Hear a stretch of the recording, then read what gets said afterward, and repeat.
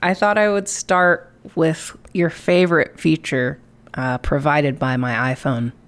Okay. Let's go through the Apple's weekend reads. Oh no. All right.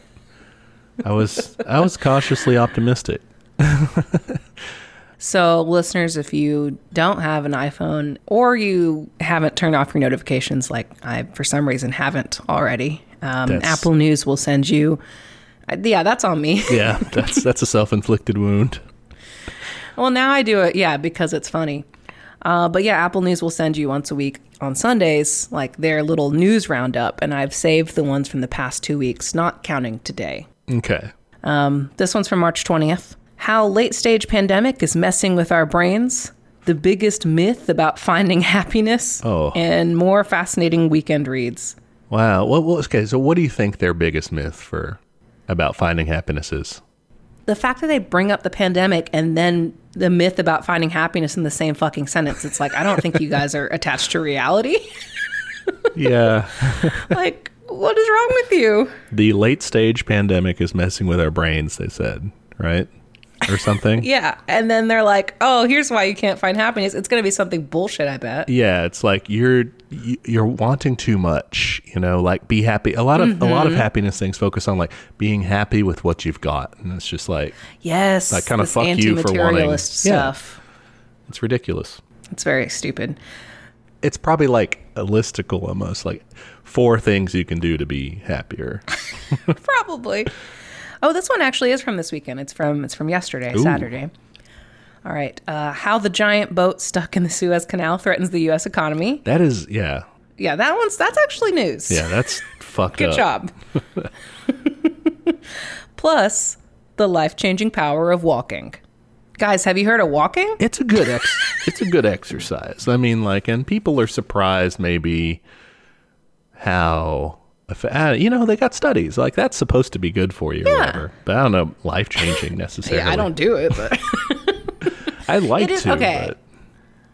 I do it every now and then. I'll take Copper on a walk because like I can't just do it for myself because I'm an idiot. Like my brain doesn't work that way. But if I do it so it's like, look, this is being productive because it's helping your dog, then I can do it. That is kind of messed up. Like, yeah, I've got a bad relationship with movement and exercise. Well, like you should be able though to do that for yourself, right? You don't have to like serve someone else to do it or be productive like an exercise, that's...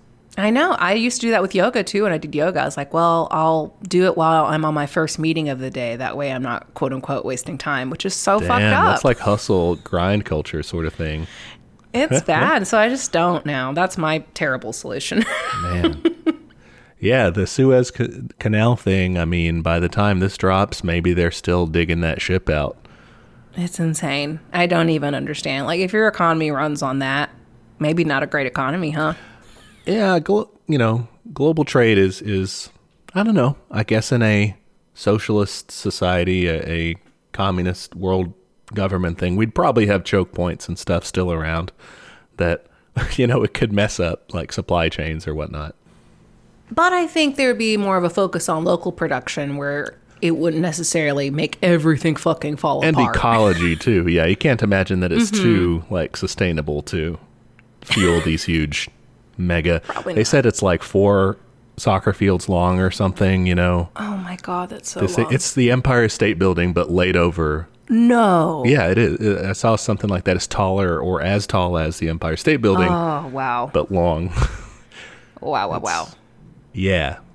But, hey, if you're having a bad week, at least you're not the guy that drove that into the side, Yeah. There's always that. Cold comfort. All right. Movie night. Communist movie night here. We're watching a film from a few years ago, 2018. It's called Sorry to Bother You. Nice. Who directed it? I saw the name and immediately forgot. That's okay. It's Boots Riley. Okay. I love that guy. He's great on Twitter. Oh, yeah. I was unfamiliar with him until I saw this movie and kind of like dug into him some more. Yeah, he's a communist. Yeah. I know him from Twitter first. That's funny. Cool. Yeah. Yeah, he's a communist. He was a labor activist when he was like younger, like in his teen and young adult age. And I listened to some interviews with him, and he's dope. Cool. Yeah, the movie stars Lakeith Stanfield. Back again on Yep. Communist Movie Night. He's friend of the show, Lakeith Stanfield. I wish. He's playing the role of Cassius Green, It's a great who name. goes by Cash. All right, do we want to jump into it there, I guess? Yeah, let's do it. Listeners, if this is your first Communist Movie Night, our format tends to be we jump into kind of a plot run-through and just discuss things as we go. Yeah. I literally have my iPad open and I'm just going to be scrolling through. So first off, we have the job interview, which we've all fucking been there, where you're just lying to get a job you don't want. That is exactly what I wrote too. We've all been there. Though Yeah. at least hopefully not as bad as this in a lot of cases. But I think it's great because he's gone through all these lengths. He's made a fake trophy. He's made a fake plaque, and It's he's so lied good. on his resume. All this stuff to try to get the job. And then the guy calls him out on it. Yeah, he's like, I don't care. Like, you can read. You're hired. Like, it's ridiculous. And then it's crazy because the job is obviously shitty, right? Mm-hmm. He tells him this is a shitty job. So yeah, I don't care what you've done. And still he tells him come here tomorrow, be happy. And Cash is already visibly overjoyed to get this shitty job. Mm-hmm. We've all been there too, is the thing. And everyone who is stuck in some sort of shitty job, they want a better job, but they don't want that job taken away, even if they hate it, because they don't want the things that, they don't want they desperately need the income. Yeah, they got to make rent. And I've definitely seen people in situations where their current job is super shitty, but it takes so much time that they don't have time to go look for another job. That's something that definitely plagues so many of us is it either takes too much time, takes too much energy, whether that's physical energy or just existential energy, Absolutely. just drained, Yeah, and then you got to sneak out to go to interviews and shit. It's just a whole shit show. It's fucked up. I do not wish job hunting on anyone. No, yeah. It's a bad not one. My worst enemy. Oh, I hate those surveys they make you take. Okay, yeah, so some places do personality evaluations. And I worked at a place that did a personality evaluation. It was a year that I wasn't working as a teacher. I was just in the private sector, I guess. Just think a business office job thing for Yeah. listeners. You know about this I already, do. But What if I was like, what? I didn't wait. know this. And you do this personality survey, and this place then used this as they tried to be these groups work better, they would use this to form work groups and all this stuff, as if it meant as if everybody hadn't, and maybe they hadn't, I don't know, but I had just lied on the thing to tell them oh yeah, I love working. Yeah. Oh yeah, I want to do my best. Oh yeah, I have a passion for whatever. Who is like this? No one is like this. Some people are, but I think those people are either they lucked out and found a job they really fucking care about, or they're kidding themselves. Which we'll see in this movie. Absolutely. Yeah, I mean, I don't discount the fact that you can find a job that you enjoy aspects of. You can. But it boils down to you're getting paid to be there because you wouldn't be there otherwise. Yeah, that's the thing. And it just drives me crazy. I'm very much a bitch who sticks to their job description. I'm like, what did you pay me for? That's what I'm going to do. And I hate that there's a culture that's you have to go above and beyond that. And it's no, I literally don't. This is an agreement. Yeah. And that's a big thing with teachers too, is there's this, especially online culture, and people will kind of fuck over the profession by doing this on social media as they post all the crazy shit that they've done that's gone, way outside of contract hours, way over with their own money. And you're just thanks. People expect that of me. Yeah. I'm not doing it, but Yeah, fuck that. it's comforting though for any teachers out there. There's a great community on the teacher subreddit that's we don't do that, That's great. That's good to know. There's mixed views, but there's just so many people who kind of validate that idea of like, dude, just work like it's a job. That's so important. Like, we have such a job obsessed culture here that it is really difficult to find people where you can admit like, no, my job is just a paycheck. And like, people don't know how to respond to that often. They're like, do you want to find another job? I'm like, no, it's fine, but it's just a paycheck. Like, it doesn't have to be my whole life. My identity. Yeah. And that's maybe it's just an American thing, but like, yeah, what do you do? You know? All right. Anyway, we got really upset. The very opening scene. We next see Cash in bed. And he's laying there, and he's having some very relatable existential dread. And he's talking to his girlfriend, and then later she's mentioned as a fiance, so I don't know if... Yeah, I was kind of confused on that. Doesn't matter. His partner, Detroit. Tessa Thompson, so fucking hot. Oh my God. She's cool. I knew her from Westworld, I guess, before this. Oh, okay. I know her because, I don't know if this is true or not. Sorry if I'm not up on my queer news. There were rumors that she was dating Janelle Monáe for a while, and so we were all very excited about that. All right. There you go. I'm the pop culture moron here, so... I could just lie and you'd be like, sure. Yeah, I'm thinking like, I don't really know who the other person is. So. Oh my God. She's great. Sorry. She is. Okay. She's very Prince-like in music. Okay, cool. Very cool. Bicon. He's laying there and he's telling her, you know, what if you ever think about dying? And it was funny. I was watching this with Abby and she's like, damn, this is like a conversation like you would have. It's just like, what if we're all in a simulation? And or like, what if I'm on the Truman Show and you guys are all just acting? I just, you know, I just do this shit to myself because my brain is diseased in some way. But to me, it was very relatable. And he's like, you know, what will I have done that matters? That's such a big one. And yeah, like lots of us are in that situation, right? Not constantly, but at some point we're like just kind of going by week to week, not really seeing that we are making any sort of significant change with people or ourselves or the world. And we're just like stuck in a system that hates us kind of and doesn't want us to change anything. Yeah.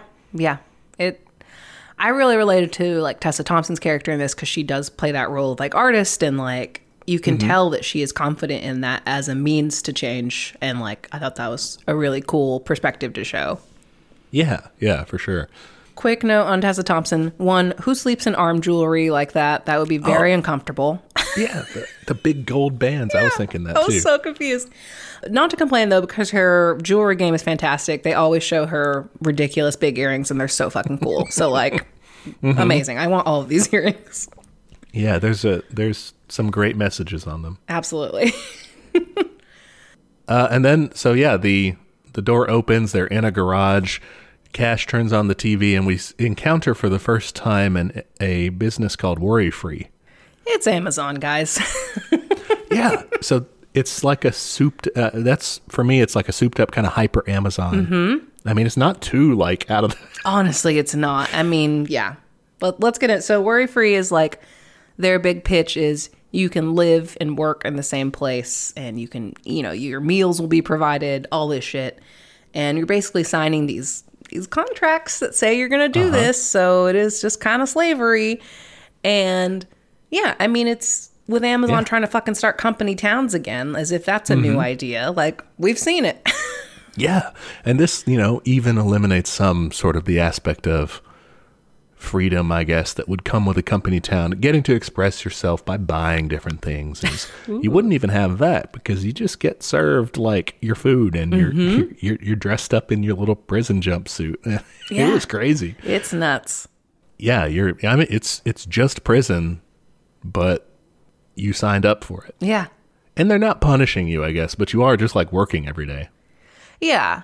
I mean, I don't know. It looked like they were sharing twin-size bunk beds, so that seems like a punishment to me. Yeah, it did. Yeah. And it's crazy because, you know, one of the common capitalist kind of tropes is like, well, you don't want communism because then you're going to end up like the Soviet Union. Everybody wears drab gray and they're all in these block houses and crammed up together and sharing their rooms and all this. It's like a barracks. And this is just like, dude, this is that, but you don't even have free healthcare, you know? Yeah.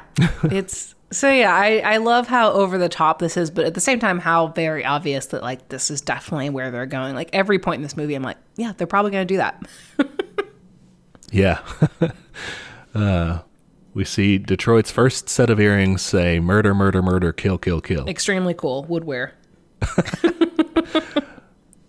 He talks to his uncle. Yeah, played by Terry Crews. Love him. He's awesome. And Uncle Serge hassles Cash because Cash is behind on his rent. Classic. Yeah. And Cash doesn't like that. He feels like he's being put upon, and he says, look, God made this land for all of us, and greedy people like you want to hog it to yourself and your family and charge all the rest of us for the right to live. And then he says, I'm your uncle. That's very good. I mean, he's not wrong about that, but it was funny that, like, you know, the movie presents Serge as sympathetic in this way because he's a landlord, not a good choice. He shouldn't do that. But you can see where he's been kind of pushed by the system into making that choice, and he's still being oppressed by this same system. I think it's good. Like they, you know, later in the movie, they talk about how like he's worried about his house getting taken away and stuff like that. So yeah, he's a landlord, but not a completely shitty one. Right. Yeah. And it's like, you know, kind of just desserts for being a landlord. But on the other hand, you kind of see like he has his own problems, I guess. So Cash goes to work, and I mean, we see a really rundown city, which like is pretty much the truth in a lot of places. So yeah. It's only slightly, because this whole thing is kind of speculative, kind of sci-fi in that way. But this is only slightly amped up from what we're already in, you know. This is Oakland. We'll find out eventually this is Oakland. And yeah, you're right. Shit looks bleak. Tense line the streets. A capitalist hellscape is what I wrote. Yes, definitely. So he gets to work, and his new sleazy ass looking manager gives him the rundown, and you know, just stick to the script. And he's a telemarketer, and I really love this device in the movie. Whenever he calls someone, the desk basically falls down into that environment. Yeah, there's just a lot of really great artistic choices in this movie, and I really liked that one. That was super cool because like he's pulled into that room literally, and you kind of see him viscerally interacting with people like on a human level, and he's like empathizing, and maybe, you know, it's not really what they're going through, but that's what he's experiencing, you know. So yeah, he calls a few people. The one that struck me was like the woman whose like husband had cancer and stuff, and it was really sad. Like she couldn't afford anything, and he has to say like, well, one of the sets has stuff on wellness and coping, and she's just like, you can see like she's just disgusted with humanity when she hangs up the phone. She's like, who could do this? Who could say that in this situation? I was just looking for like a connection. Because, you know, she's feeling, who the hell is talking to a telemarketer on the phone, telling them about their lives? Like she's feeling lonely. Yeah, absolutely. Yeah.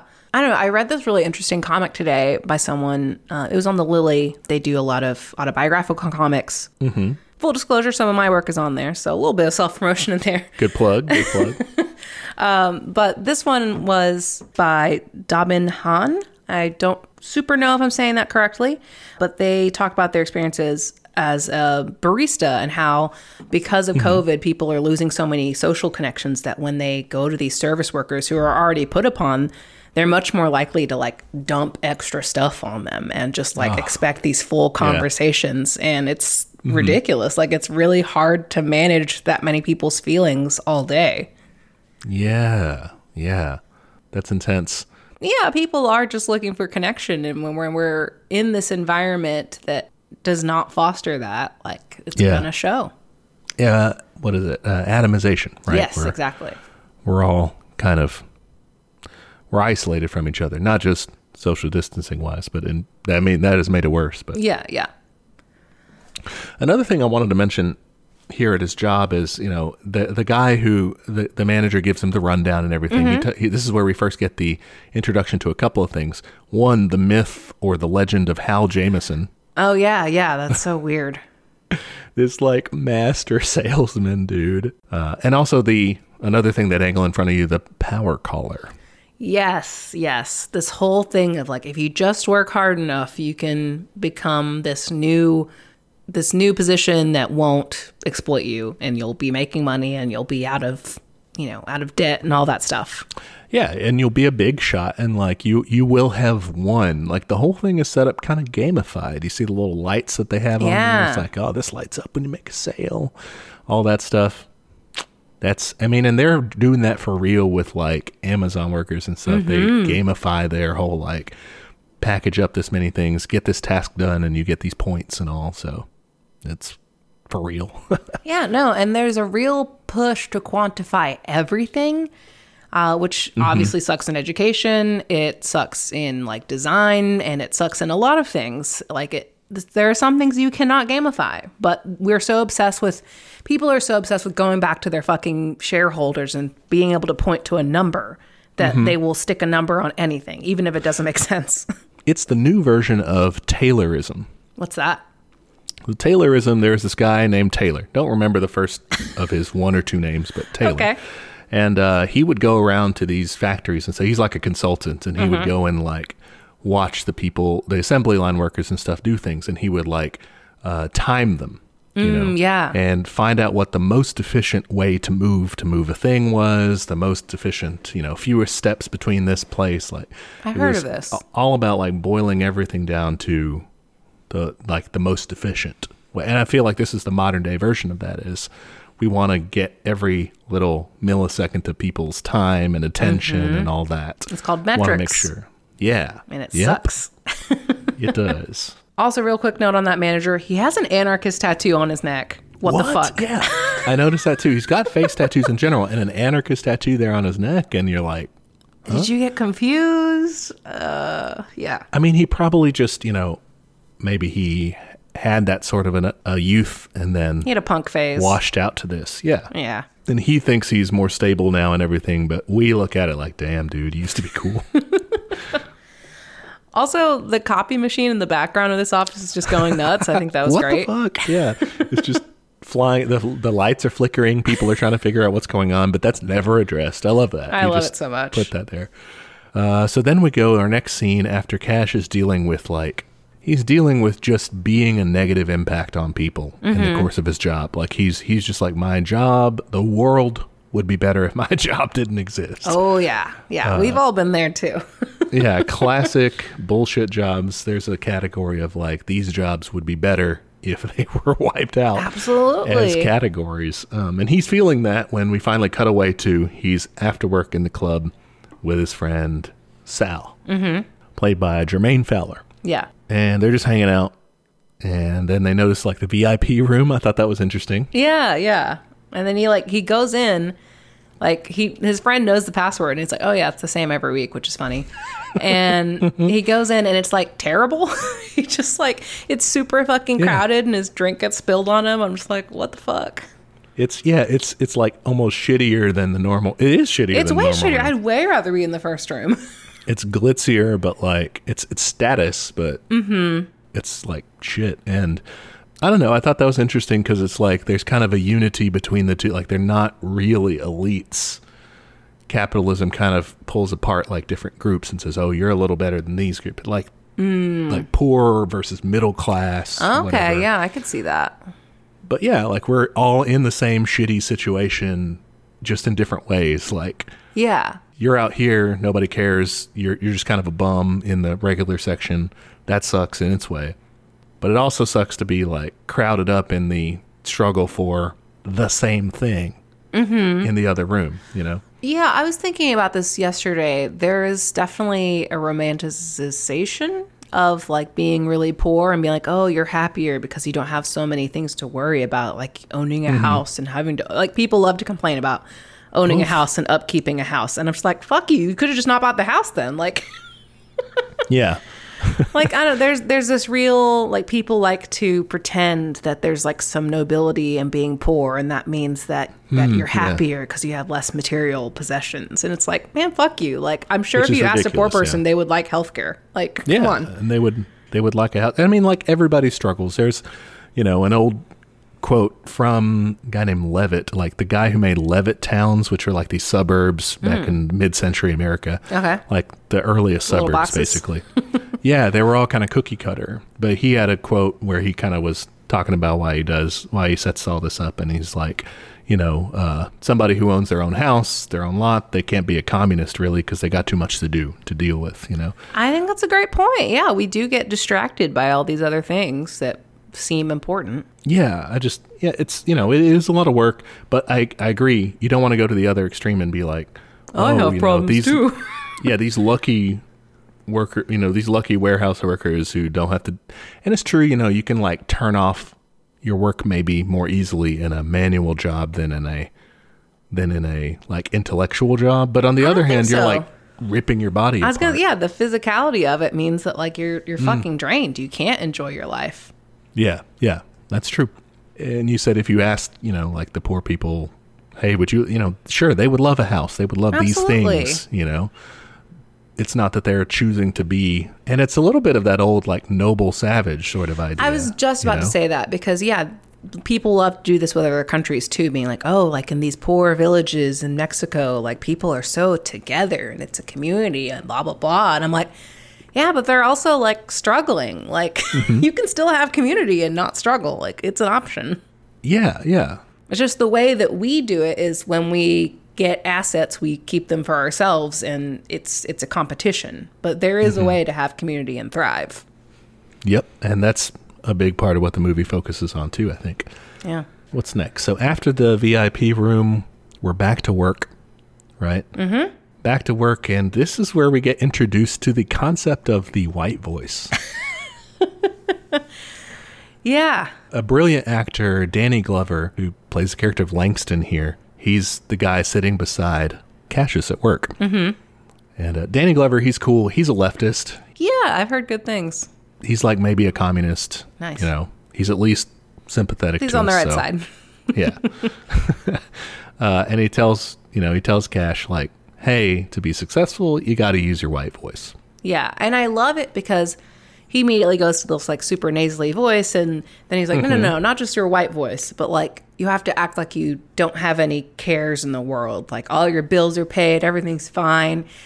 And like that is such a difference. Like I remember when I was kind of struggling financially, like right out of college, and like I think about that version of myself and that version of myself now, which is like much more financially stable. I like carry myself differently. Like I am much more secure and happy. And I'm not just trying to fucking brag here. I'm just saying that like there is a difference when you're not living paycheck to paycheck. You just have this like sense of ease and like relief. Yeah.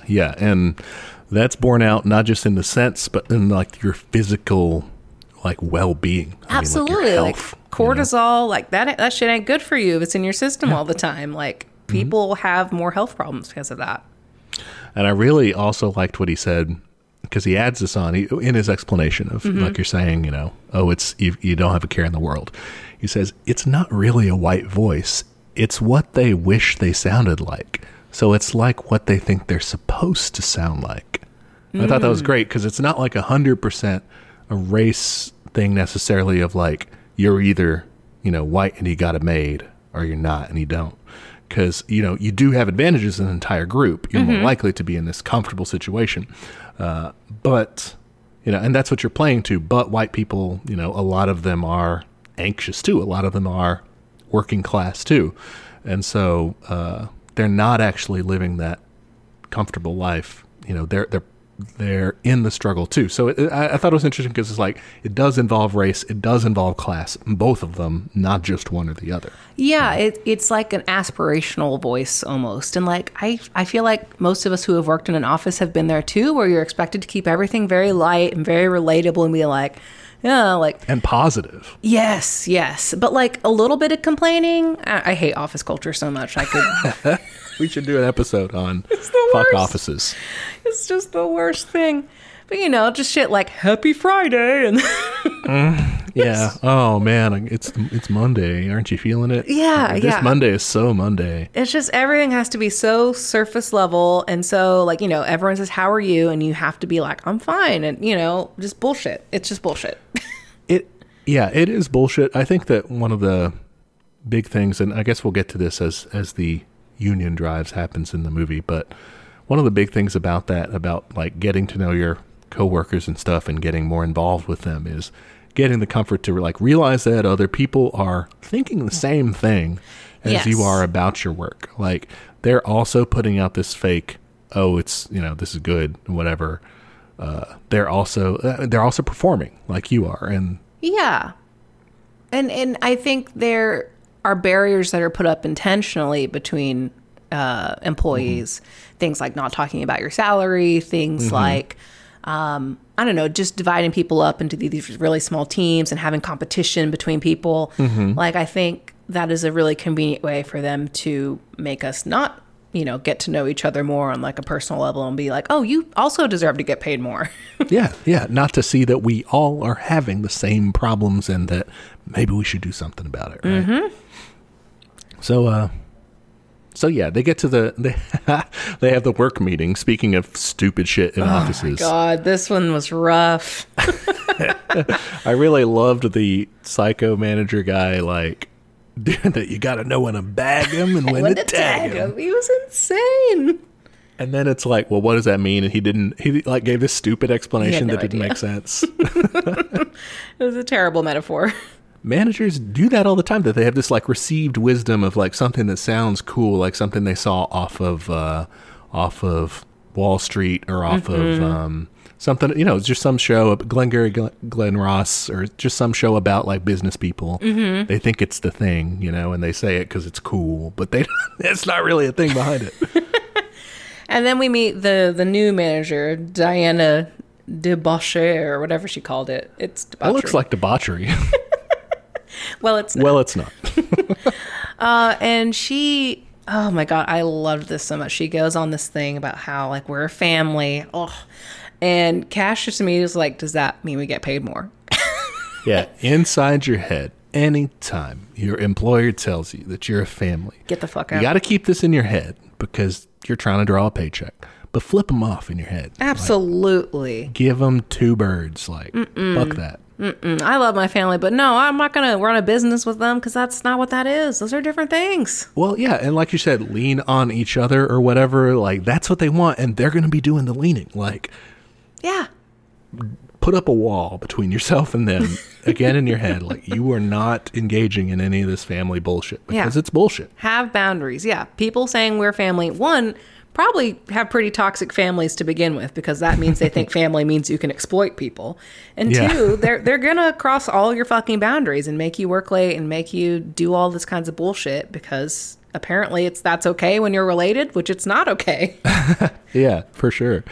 But you're spot on. Yeah. And then she, has this ridiculous response that makes no sense. It's just all corporate jargon stuff. Yeah. She's just like, well, what is money? It's capital. And capital is now like media. And it's just like complete nonsense. It's very good.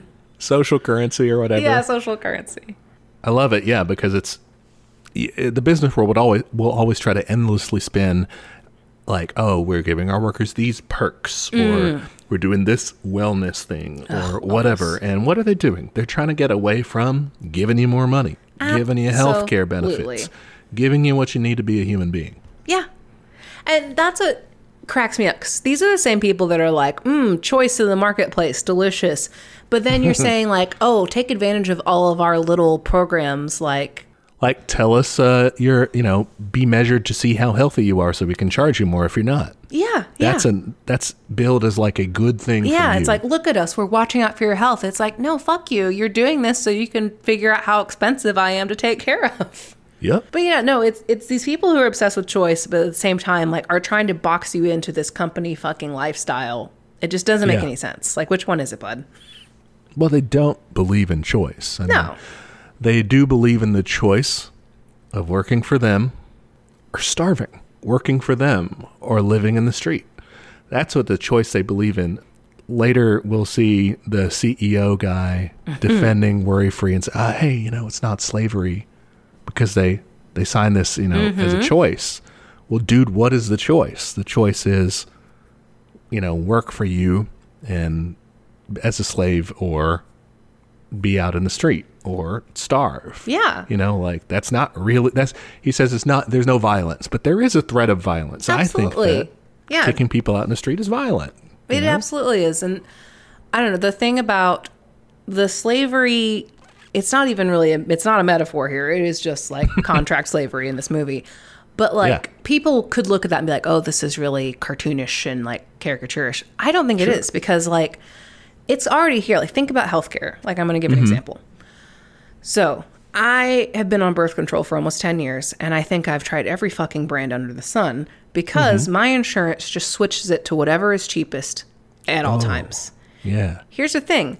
I'm extremely lucky because people can be allergic to that shit. They can have terrible reactions. I'm apparently good with all birth control. You're like the universal blood recipient thing, but for birth control. Basically, yeah. Put it in me. My body loves stopping babies. But what if that wasn't the case? If I was someone who like had a very like, particular hormone system, like that would be such a problem. And, what if your new insurance, and people are like, oh, well, just change jobs if you want new insurance. Like, what if they don't cover things? Like, what if they don't cover, what if they don't cover gender affirming care? Like, a lot of places don't. And a lot of places don't fucking have to legally. Like, it's not a matter of choice. It is a matter of survival. And the matter of survival is down to which fucking corporation you work for and which ones are quote unquote nice enough to give you things like healthcare. And I think people should really step back and just look at the bullshit they're saying when they say like, oh, why don't you find a new job for that? And these are the people who defend like the free market and say like, oh, when you, as a worker, when you're signing up for working for these various companies, like you have the freedom of choice, everything's so great for you, like you are figuring out how you're gonna survive. And not only that, but you're figuring out how you're literally gonna survive in terms of healthcare. Like, you just shouldn't have to make that sort of a choice. That shouldn't be something you have to shop around for. How am I going to live? Like, it's fucked up. And these are the same people who are all about the fucking hustle and grind of like, these are the people that when you say you're job hunting, they're like, oh, you got to send out 20 resumes and you'll only get back like 5 hits. And I'm like, then it's not much of a choice, is it? Yeah, for sure. It's just... Makes no sense. The mental gymnastics are wild. Yeah. But that was from we're really diving into this. I love it. All right. After the meeting. Yes. We meet our cool guy. Yeah. I love Squeeze, dude. Squeeze is the best. Like, he's no wonder so cool. Tessa Thompson hooks up with him later. Like, obviously. Yeah. I'm like, Cash, you should be trying to get in on this, man. Yeah. Like, Stephen Yeun is the guy. Okay. What else is he in? I feel like I've seen him. He's from Walking Dead fame. I never watched The Walking Dead. But I'm too scared to watch scary things. That doesn't work. Yeah. No, he's super cool. And so he talks to Cash and says like, hey, man, good question in there. You're right that it is all about pay. Mm-hmm. We, a few of us are talking about things we can do to try to get better pay, try to get better benefits. And so he kind of invites him like, we're going out later. Come with, Yeah. And we later learned that like this is his gig. Like he's so cool. He goes from place to place, like doing basically union agitating. That's amazing. Yeah. Listeners, if you're looking for something to do, you're looking for a future job prospects or something, like what is my calling? Maybe it's please do that. This, That'd be great. We need more people doing this that are, they don't have roots somewhere. That ties a lot of us up. We end up, and that's okay. You end up like you've got responsibility somewhere, but this is cool. Extremely cool. All right. So yeah, they go out to this bar and we see like a news clip of the worry-free protesters. We see the fucking CEO. Classic linen clothes, scarf. He's got a scarf. Yeah. He's just, he is that.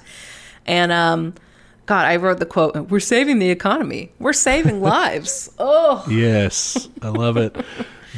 We don't sign contracts under threat of physical violence. That's what we were mentioning before. Mm-hmm. It's like, because, this society does not have a public housing system, right? Because, why would they do that? Just kick them out in the street. If they get charged for vagrancy, you throw them in prison and subcontract them out to Worry Free. Mm-hmm. Or they sign up for Worry Free on their own. Like there's no real choice, like we were saying. Absolutely not. This CEO guy, Steve Lift, he'll become a main character here, played by the now quite embroiled in lots of allegations, Armie Hammer. That's who that guy, because I saw his name on the credits and I was like, who is that? I have white face blindness, so it's fine. Yeah. There's messed up shit. Some wild shit going on. May have done. Yeah. Ugh. Yeah.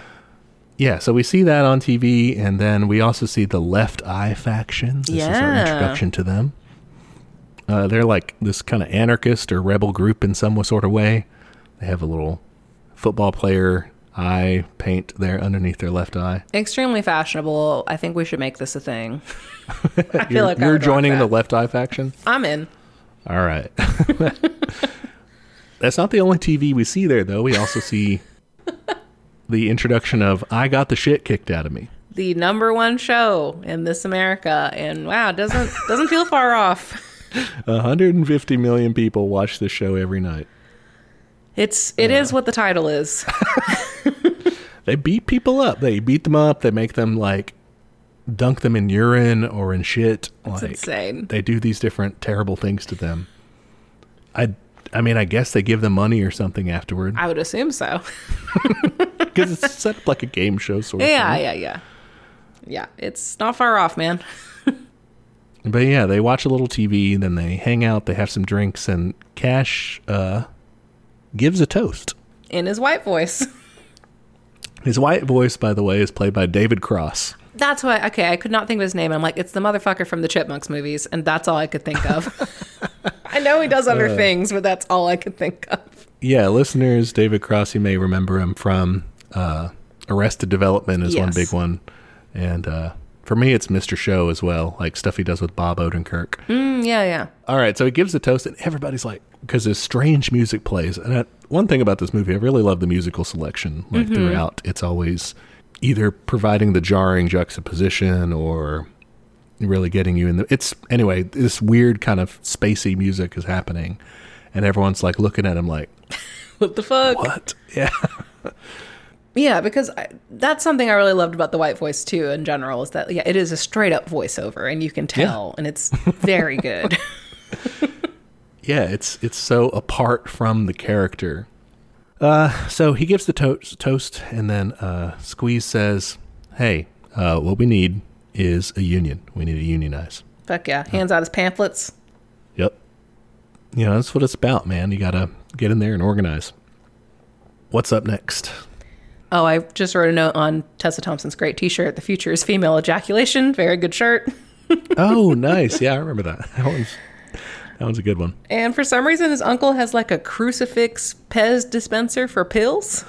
I made a note of that too, but I didn't. What's that? Nothing was addressed. So, yeah, the next day he finds out that Uncle Serge is getting foreclosed upon, and yeah, he has this like gigantic gold crucifix. It's insane. He unscrews it or pops the top on it and like pulls out his diabetes medicine, I think he said it was. It never addressed, but whatever. It was cool. maybe it's like the surreal copier in the background, or maybe it's just like the earrings. Like it's just like cool. I mean, I don't know. I kind of just appreciated it. Yeah, I mean, no, I have no idea what the commentary was. Maybe I don't either. It doesn't seem like it would be reactionary and saying like, oh, he could sell his crucifix and pay for whatever. So I don't know. Oh, do you think it's that fucking Marx quote of like religion is the opiate of the masses? That seems kind of on the head. Opiate's just like feel good times. It's not like for pain relief. It's not like I need this to survive. It's my diabetes medicine. Yeah, but I know that quote gets like misconstrued a lot. So yeah, I don't know. Anyway, back to work. Make some sales. He turns out to be really good at it once he uses his white voice. And there's a bunch of scenes of him celebrating with his sleazy manager. Yeah, he's doing all these crazy end zone dances with them. It's wild. With him and with weird. Like Diana, the lady, and they're just like all like celebrating. It's insane. Yeah, and they keep dangling the power collar thing. And this is the point where I'm like, oh, this is defo a scam. Like, yeah. Oh, yeah. You're on the power collar track. They tell him, like, fast track. And then Sal's like, dude, they told me that 3 weeks ago. They go back to the club. They just talk to the guy. That's where Langston tells him that that the power collars are selling something completely different. Oh, yeah. He's like, he basically says that's messed up shit. You know, that's the Holocaust, he says. Yeah. Kind of a warning, you know, you don't want anything to do with that. Yeah, yeah. And then he gets this tiny bottle. Did you write that note? I saw that, yeah, and I didn't know what to make of it. I didn't either. He's like, give me the good stuff. Yeah, and then they open a bottle of whiskey to reveal a smaller bottle of whiskey in it, and then that's what he gets. So, do you think it's the VIP room of whiskeys? Maybe, yeah. It's the same thing, but it's smaller, more exclusive. Yeah, I mean that's how most of like dining is. It's like small plates, fancy. Mm-hmm. So I don't know, maybe. When they're outside, I made a note that we see another worry-free ad, a billboard. Yeah. It says, show the world that you are a responsible baby daddy. What the fuck? Sign your family up for worry-free now. Yeah, just doing some casual racism in there. Yeah, because, you know, they don't run that in, what is it, Fifth Avenue? You know, the rich places in New York. Yeah, they don't go uptown with those. Yeah. They don't do that in Highland Park. Not what they're doing. They are specifically targeting people. Yep. Then we see the next day, the Left Eye version of it. Show the world your response, baby. Freedom. Hell yeah. The guy's pose is now, instead of just sitting there, I think he's got like malt liquor in his hand in the previous version. Yeah. They do up a chair behind him, and this is referencing a very famous photo of Huey Newton from the Black Panthers. Oh yeah, I remember seeing that. Yeah, That's funny. What they're referencing there. The Left Eye version. I thought that was cool. That is cool. I didn't even notice that. Back to work, and we're doing some more organizing. We got Squeeze out there giving a cool speech. Hell yeah. And they're going to do like a full shutdown walkout. And the whole goal is they're going to put down their phones, a mini strike during peak hours. They're going to show solidarity. Mm-hmm. He says, we make the profits and they don't share. If we're going to give them our day, we need to have enough to cover our basic necessities, human dignity. And this is what we were talking about before. Yeah, yeah. Like you're not fucking working for fun. Like if you're going to have to work these jobs, and so many jobs, you know, the Fight for 15 recently, people were talking about how even if you did make $15 an hour, like your wages would barely be enough. Like it's... Yeah. What was the math on that? I can't remember. I'll give you some math. Give me some math. This is just off the top of my head, but if you're working at $15 an hour for not your entire life, but I'm talking like every day, 8 hours a day, 10 hours, let's bump it up to 10 hours a day, and you worked since like the birth of Christ, you would not make as much money as Jeff Bezos has. But even just that, like you just can't make rent. Like it's just not enough.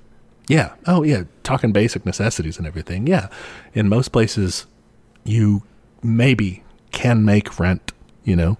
It'll be a shitty apartment. Groceries. But yeah, at that point, you're talking a worry-free existence, right? Like we're talking in the bunk beds. But I mean, you've got a barrack situation. You're living in a shitty apartment.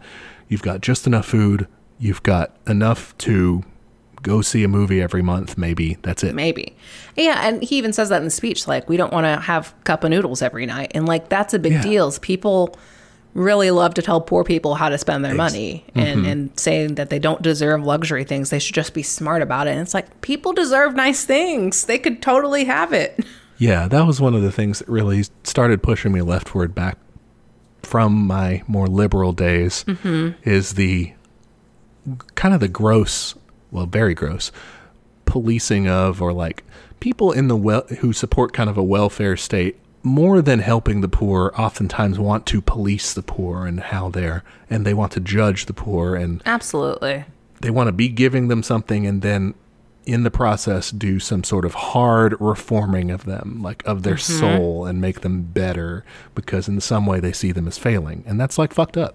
Yeah, I mean, that's how charity works too. It is strings attached, baby. For more on that, you should listen to our charity episode, all about the fucked up vision that is behind the world of charity. That is episode 38. I would also recommend the previous 2 episodes, 36 and 37, because we cover Open Veins of Latin America, and they really get into it there too. Yeah, that's true. All right, so after the strike, classic move here. We got to talk about the strike itself, right? Oh, yeah. Well, I mean, they did it. Yeah. Well, they do that. They raise, they give the speech and they put down the phones. Mm-hmm. The manager comes out there and starts, the anarchist tattoo guys, and he starts yelling, "Fuck you, fuck you, fuck you," to everybody. It's great. Cash, this is the first scene we see that Cash's photo of maybe his father. We're never told. Yeah. I think it's like the second time we see it, because we see him put him up the first day. But yeah, it changes. Yeah, the first time it changes. His fist is raised now. It's so good. I love this device. He's like a barometer of, is Cash doing right or not? I wish I had one of those.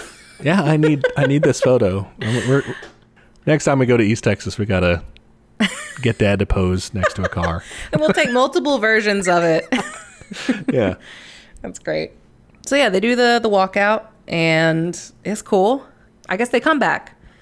And we got a classic technique here. So before they were talking about how, okay, they're going to try to single us out. They're going to try to fire us, and we're all going to like stand together and stuff like that. So that's what Cash thinks is happening. It's like, okay, you're going to fire me, like, fuck you, whatever. Yes, and he does. He literally says that. Yeah. And he starts flipping them off, and he's like, fuck you, fuck you, fuck you. And then they give him a promotion. And this is another classic technique. Now, I like that because, I really think that we all should feel that confidence that he feels when he goes in. Because he does say, like, hey, I know you're going to fire me, but, like, fuck you. Like, because they've talked about it. They're going to stand by him, man. He's got, not the union yet, really, but he's got his fellow workers behind him in solidarity. Like, we all should feel that way, right? We all should feel powerful enough, like, we've got everybody behind our back. We can do this. We can stand up to the bosses. That'd be cool. If he had done that but had nobody, if he just walked into their office, right, on a normal and day said fuck you, and was just like fuck you, like he'd be fired. Yeah, absolutely. But in this context, they need to, like you said, pull him away from the whole solidarity of the workers there, pull him away from this threatening union. They're scared. Instead, his reward is that he's promoted. Absolutely, yes. They're trying to break this apart, and the easiest way to do that is by rewarding some people for ditching. And that's what they do. They make him a power collar. And he goes along with it. He's like, yeah, sure, power collar, nice. He's so excited. And the lady, Diana, starts saying, oh, you're a power collar. She gets so flirty. It's so gross. The next day, Diana's still kind of all over him. They lead him to the fancy elevator, which we've seen a few times.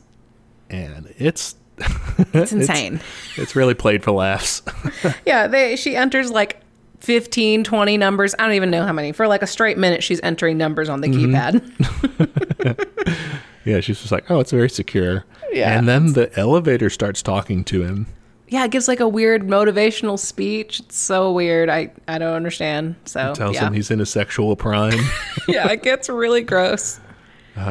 And he ends up in the power calling suite. Yes, and this is where we've seen this guy around by the fancy elevator, but now we actually get to meet him. What's his name again? Oh, they bleep it. Mr. Blank, yeah. Mr. Blank, yeah. So yeah, they bleep this guy's name, which is hilarious. But yeah, this guy is wearing an eye patch, a bowler, and has like a full-on walrus mustache. Yeah, very 19th century. It's a look. And so, yeah, he kind of gives them the introduction. First of all, white voice at all times. He kind of gives them the rundown of they're selling weapons. Yep. And they're selling worry-free workers. Yep. Slave labor. And private security, too. Yeah, private security as well. And Cash is even like, wait, so I'm selling slave labor? And he's like, you're smart, dude. Yeah, we are, He just admits it. This, I like this because this is where the big bucks are in Regal View. This is where the big bucks are in capitalism, too. Someone has to do this. And We don't hear about it. We don't see it, but it happens. And yeah, and I also love the contrast between the two offices too. Like the other one's Cubeland and this one's like trendy Brooklyn loft style shit. Yeah, all the windows and everything. The other place is just underground, literally. Yeah. They can make a car for the cost it used to cost to make a bicycle. Slave labor helps with that. Right? Yeah, man, I think so. And Cash is like, fuck this. This sucks. I can't do this. I can't. What, I can't. And then he shows him the salary. Says, I got to get some new suits. He's just like, fine. Sells out. So bad. So bad. Here's the thing. I mean, like, most of us aren't faced with this level of options. Like, there aren't that many. I mean, there's probably a lot. There's probably more than I think there are. But there's not that many, like, arms dealers out there, like, doing this. Yeah. But, I mean, we all are faced with, like, shitty options, Like, I don't know. That's true. A lot of people have to work for corporations that they would rather not work for. Yep. Yeah. That do or evil buy shit. Products that you think are unethical. We say it all the time. There's no ethical consumption under capitalism. There's not. Like, and I think there's degrees of it, but yeah, you're never going to get away from it without, like, exploiting somebody. Yeah. Yeah. Because, I mean, even before that, he was still working for this company that was doing this thing. He was just exploited by them worse, which, doesn't necessarily make you any better. Yeah. We cut away during this time. We cut away to somebody vandalizing a worry-free sign, and we find out. Hell yeah. It's Detroit. It's my girl. She's so great. The next scene, she's kind of getting flirty with Squeeze, which, like, can't blame you. Squeeze comes up, and he's like, say what's up. Basically. And she's kind of like, I'm with Cash. She says she's with him because he's real. He's not fake. And Squeeze says he's a good influence. But he's very Mr. Steal Your Girl here. And then he doesn't pick her up. Oh, yeah. She's like, I'm waiting for Cash. Cash works late instead. And so she has to bum a ride. Because he's, like, so obsessed with this new job now. He's doing the whole obsessed with work thing. Yeah. And then he finally goes to meet her at her studio because she's working on her show. And this makes me so mad because I, as a Gemini, cannot stand to be ignored. He, like, asks her about her show, and she's, like, explaining all this shit about how it's about like, capitalism in Africa and all this stuff. And he's just, like, zoning out. And I'm like, oh, my gosh. First off, I'd be so mad you didn't pick me up. Like, I would already be, like, not talking to you. Secondly, you're going to ignore me? Like, what the fuck? Yeah. She handles it real gracefully, but she's very nice. He's just like, zoned out. And then he's like, capitalism in Africa is booming. And she's like, no, that was not what it was, but whatever. That was not the point. He just wanted to steal her weed. And he's just not interested. She's presenting this kind of like, art that is, she's explaining it, I guess, as being kind of radical. Like I said, kind of criticizing capitalism. And we'll revisit that, I guess, topic later. Yes. I think there were some interesting points made her art. The next scene we've got is the demonstration outside of Regal View. And Cash walks up in a suit being an asshole. One thing I do love, though, is he gets into this weird, aggressive complimenting with Sal. Yeah. You smell that. great. What are you wearing? Yeah. I want to start doing this with people. I hope you have a great year. Yeah. It's very good. But he has this line that he says when they're confronting him and saying, dude, what the fuck? You should be here with us. He says, my success has nothing to do with you. Keep doing what you're doing and I'll root for you from the sidelines. Ugh, that sucks. But I feel it. It's presented to us in this stark way. We can see clearly Cash is being a dick, right? But we've also all been in his position and are to some degree, like in that position currently. I mean, I feel like I am somewhat. Oh, me too. Yeah. Right? I think because we're placed in this like survivalist environment, it is very hard to step away from that and be able to go support other people. Yeah. Like, I can't afford to be a full-time like activist. Like, I wouldn't be able to have a job then. I'm not organizing, doing anything revolutionary besides like this, I guess. I'm just going into my job, like just doing that. Like that's not, I'm with the movement, but I'm on the sidelines, kind of just like he said.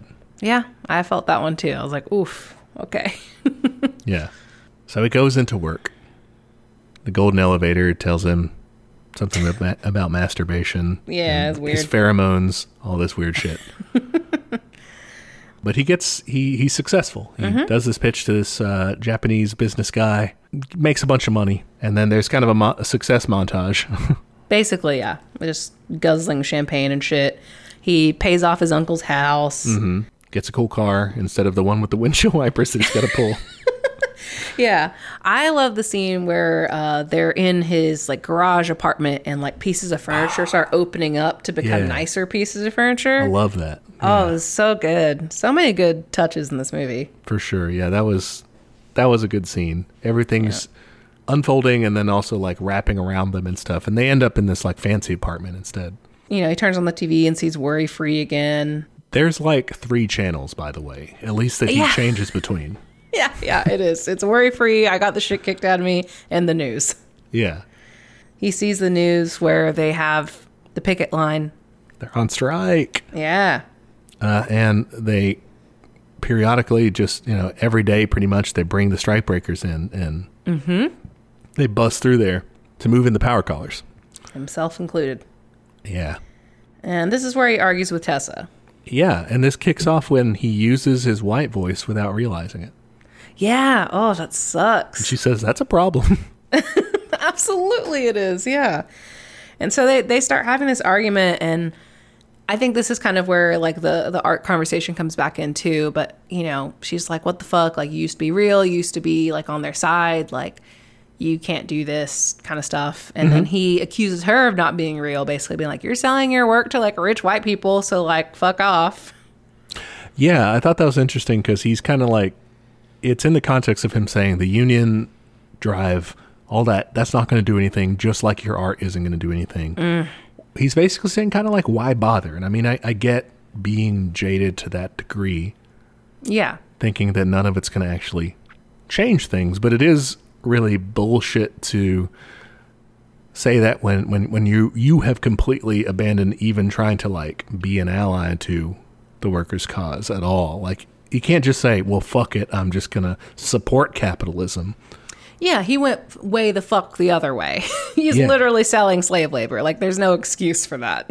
Yeah, and he also says, what isn't slave labor? Like, dude, you are right, but you can't say that as a justification for selling actual literal slave labor. Yeah, exactly. It is very much slippery slope nonsense.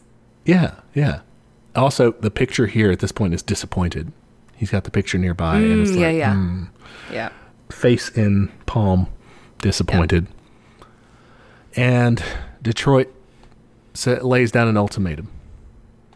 And she says, you go to work and you cross the picket line, we're done. Out.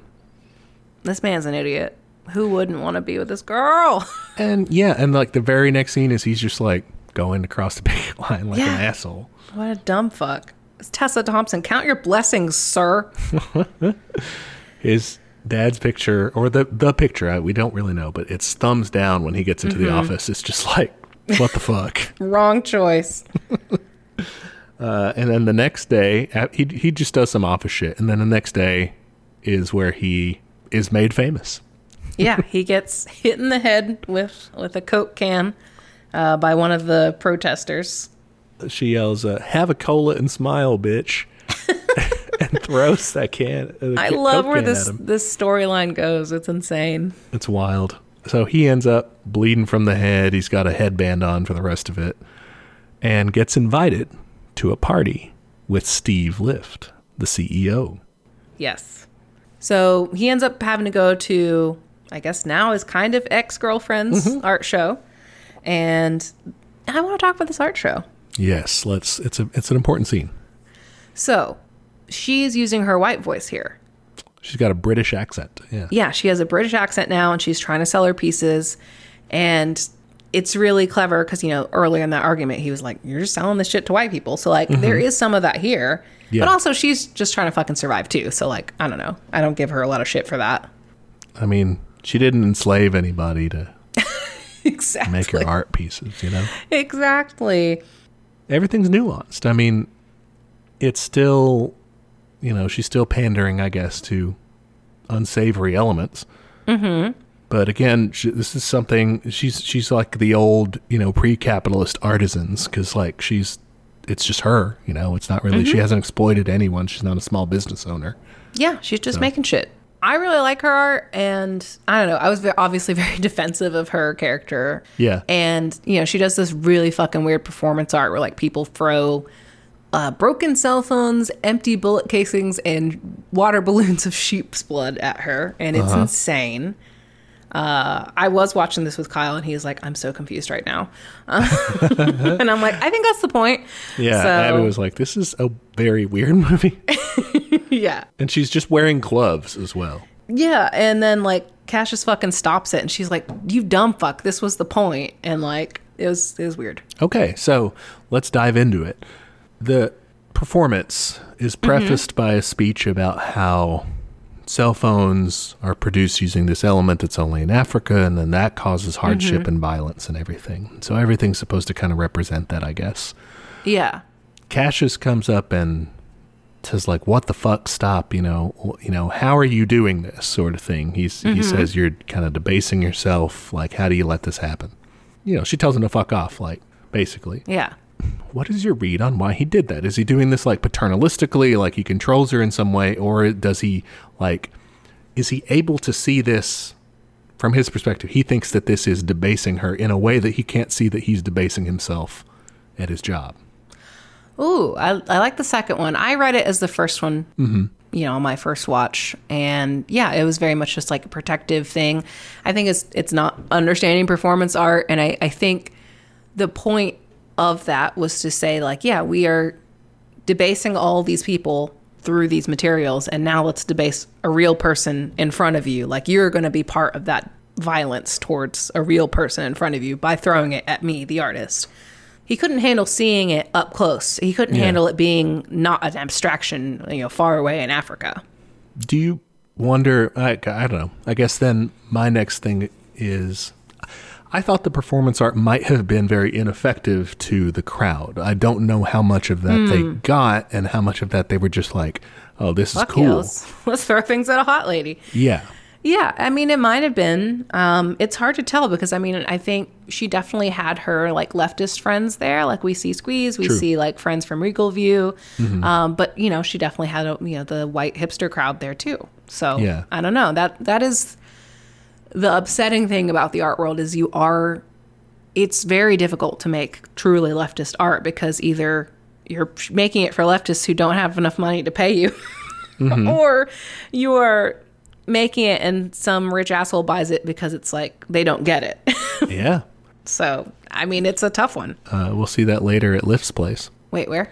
Steve Lyft, the CEO, he's actually got a Left Eye billboard there that he bought, or that. Oh yeah, he's got it like hidden away or something. So I forgot about that. They do partake of this, of the mural of them getting beheaded by the guillotine. Like that's a cool thing for them. I don't know. It's very interesting to see her perspective of it because she obviously wants to make change with her art, but is still stuck in making art for consumption too. Yeah, I do. I now do think that this is great because she hits a dead end with what she can do in the art world. And like these different characters are kind of like they cannot make change on their own. We'll have to see later on that they can make change together. Yeah. I think that's the important part of a character. Like if she had just kept, in the gallery and that's all she did, that'd be a different character. But she ends up getting more like physically involved. Yeah. So, Cash leaves. The next scene, we've got Steve Lyft's party. The party starts out with Lyft doing a huge line of cocaine. I was watching this with Kyle, and he was like, that much cocaine would kill you. That is an 8-ball of coke. Absolutely would kill you. It just looked huge to me. I had no idea if I was correct or not, but yeah, it was way too much. And I love what Boots Riley brings out in this party. Yes. There's so many layers. Oh yeah. I mean, I want to talk about the racism first. Yes. Okay, great. Because it immediately happens as soon as Mr. Blank walks in. Yeah. He immediately is just like, oh, what's up? And like starts talking to him completely differently. It's so He uncomfortable. calls him a chocolate motherfucker. Oh my God. And he, Mr. Blank introduces Cash, and Lift just straight up is like looking at him kind of askance. Yeah, and he goes, it's okay. He's friendly. What the fuck? It's just, Lift would never do this on a TV interview or anything. He would be the urbane, the liberal, the post-racist. The linen scarf. Yeah. But when he's in this space that he controls, you get that out in the open. Absolutely. And then there's this whole horrifyingly uncomfortable scene where they bring Cash in and sit him in the front of the room. They're like, tell us about the hood. And it's like, what the fuck? They tell him, ask him if he's ever had to bust a cap in anybody's ass. He's just like, no. Show us some of that Oakland gangster shit. And then they just start chanting for him to rap. And like, it's so insane because like he ends up saying yes because he's like pressured, obviously. Well, yeah, he's pressured because initially he's like, I don't have any stories like that. And they're like, well, give us something. And what you boil this down to is like, we didn't bring you here because you're a human being like us. Give us some entertainment. Absolutely. Like provide the service that we expect from you. Yes. So he starts trying to rap and it's really, really bad. And then he ends up just saying the N-word over and over again. And it was so amazing to watch because it is just literally him performing for these white people, giving them what they think black culture is, and then giving them permission to repeat it back because they start singing along. They're all going through to it. And like, I love it because Mr. Blank is looking around like just kind of shocked. He's just like, oh my God. It is just full on.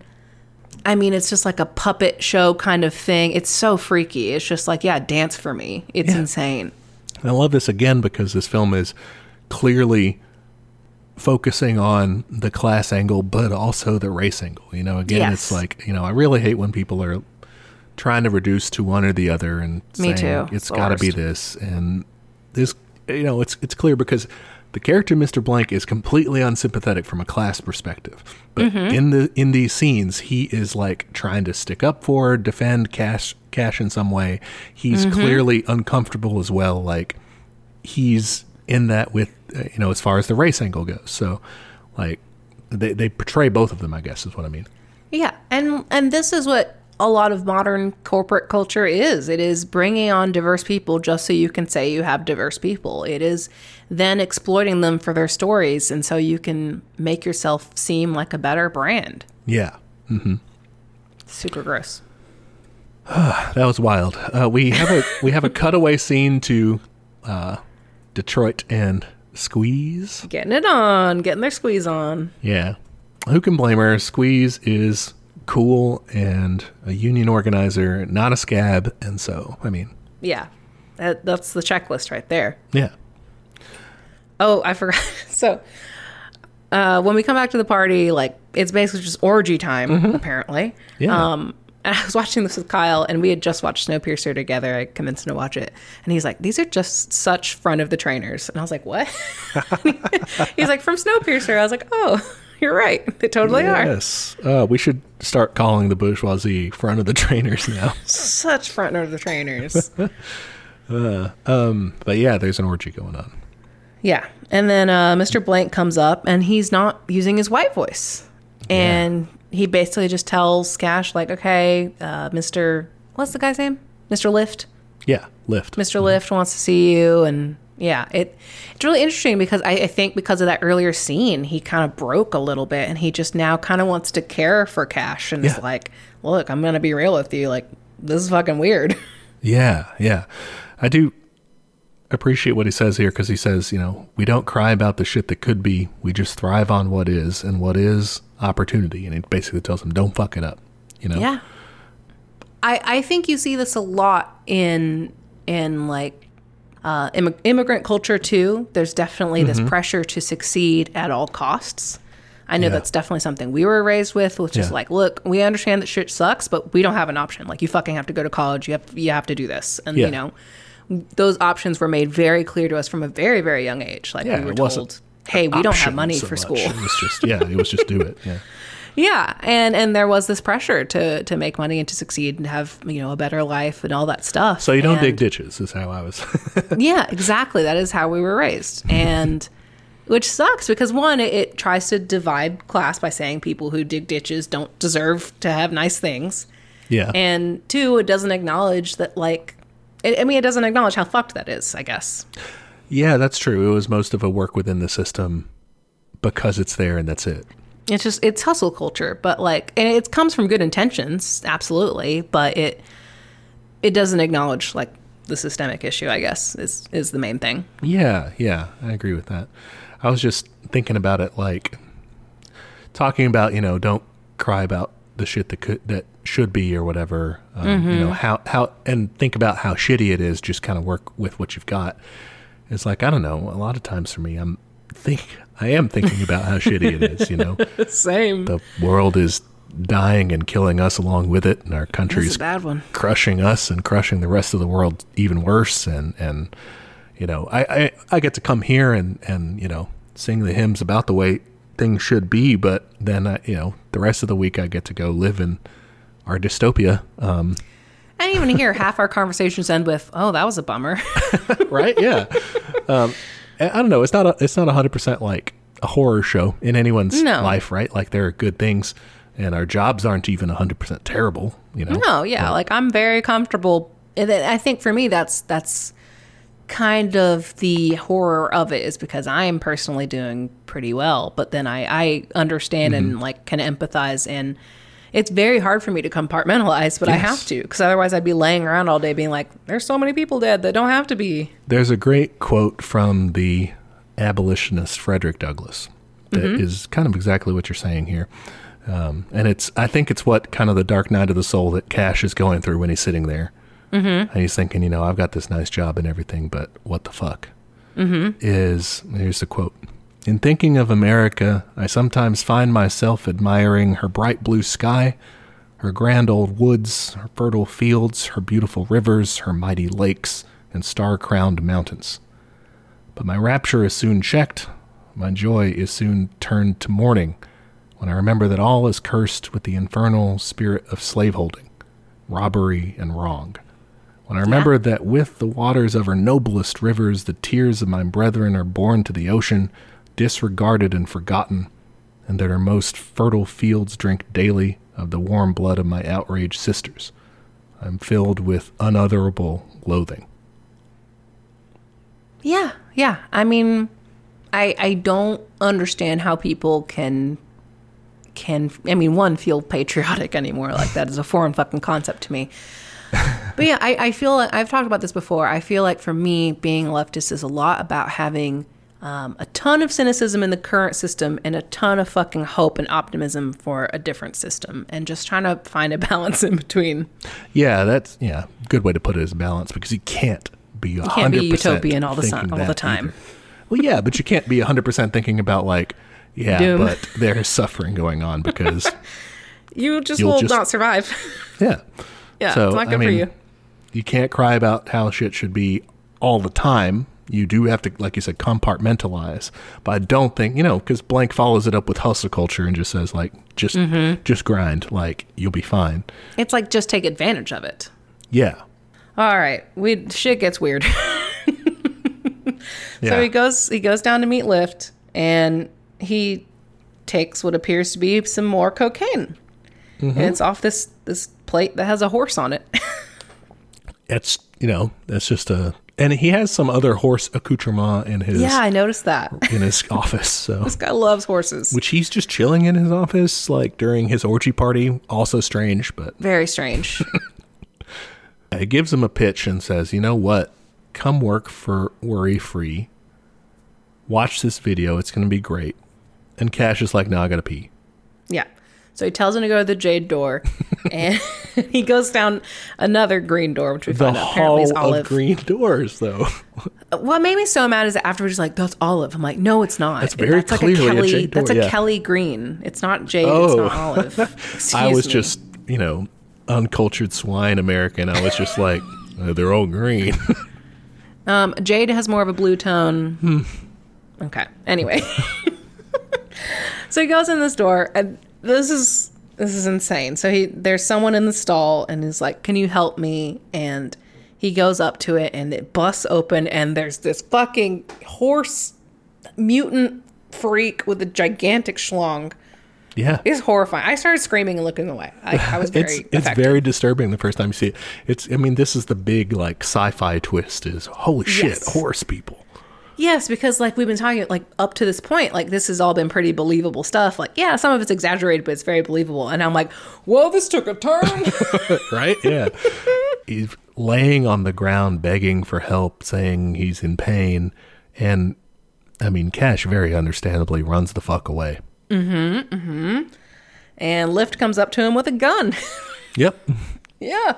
And is like, come on and talk to me. If you had seen the video, it'd be fine. I'm like, what video would make that fine? It's perfectly explainable. Yeah, like, what the fuck, dude? Are you serious? He shows him this insane. I love this video though. The claymation is fantastic. First of Yes. all, I love that it's like a sexy, hairy cave woman giving us this talk. Yeah, like all the cave women in there in the initial scene, and then this lady, like their boobs are like swinging around or something. It's so funny. So they explain this horrible logic of, oh, we've always used tools, and what are tools but like an extension of bodies? Bodies are basically tools. And I love how they just brutally show like a murder in the first scene. It's how they already depict, how they conceptualize of this is just murder. Yeah. And so they're like, okay, well, the human body has limits, and so basically they're making horse people. Yeah, modifying humans for labor in this way, making them stronger, more obedient, more durable, and therefore more efficient and profitable. Insane. I loved that. And yeah, so these are called the Equisapiens. Yes. And after the first part of the video, Cash mean- is like, what the fuck? yeah, he's just like, so you're making half human, half horse fucking things so you can make more money? And he's like, yeah, basically. He asks this like, tell me this isn't true. You cannot be this insane. And yeah, Lift is just like, doesn't miss a beat. He's just like, yeah, basically. Yeah, that's it. You got it. He also says, I love this defense because he says, I just didn't want you to think I was crazy, that I was doing this for no reason because this isn't irrational. Like that was his Insane. defense, was that, Yeah. what? That It it's makes for money. sense. I did this for a reason, so it's okay. It's insane. At that point, Cash tries to leave. He's just like, I'm getting the fuck out, dude. This is Yeah. fucked up. And Lift tells him it's not an option and just like points him with his gun back to the seat. And I love Yeah. this because like this is your boss, but he's heretofore been all buddy. But you know what? He's your boss. And ultimately, Capital wants to be your friend, wants to do it with a smiley face. Ultimately, it's got you at gunpoint. I mean, yes, absolutely. So he puts Cash back in his place, and they show him the second part of the video. Yeah. The fusing catalyst. Oh, yes. And this is where we realize Because it's This is- snorted. it's snorted. And Cash is like, I just fucking snorted something. Am I going to turn into a horse? And it's, this is so bad. Because, like, first time you watch this, were you like, yes, it's Coke. Yes, it's horse. I was like, yes, it's horse. Okay. Once he did that, I was like, oh, he totally fucked him over.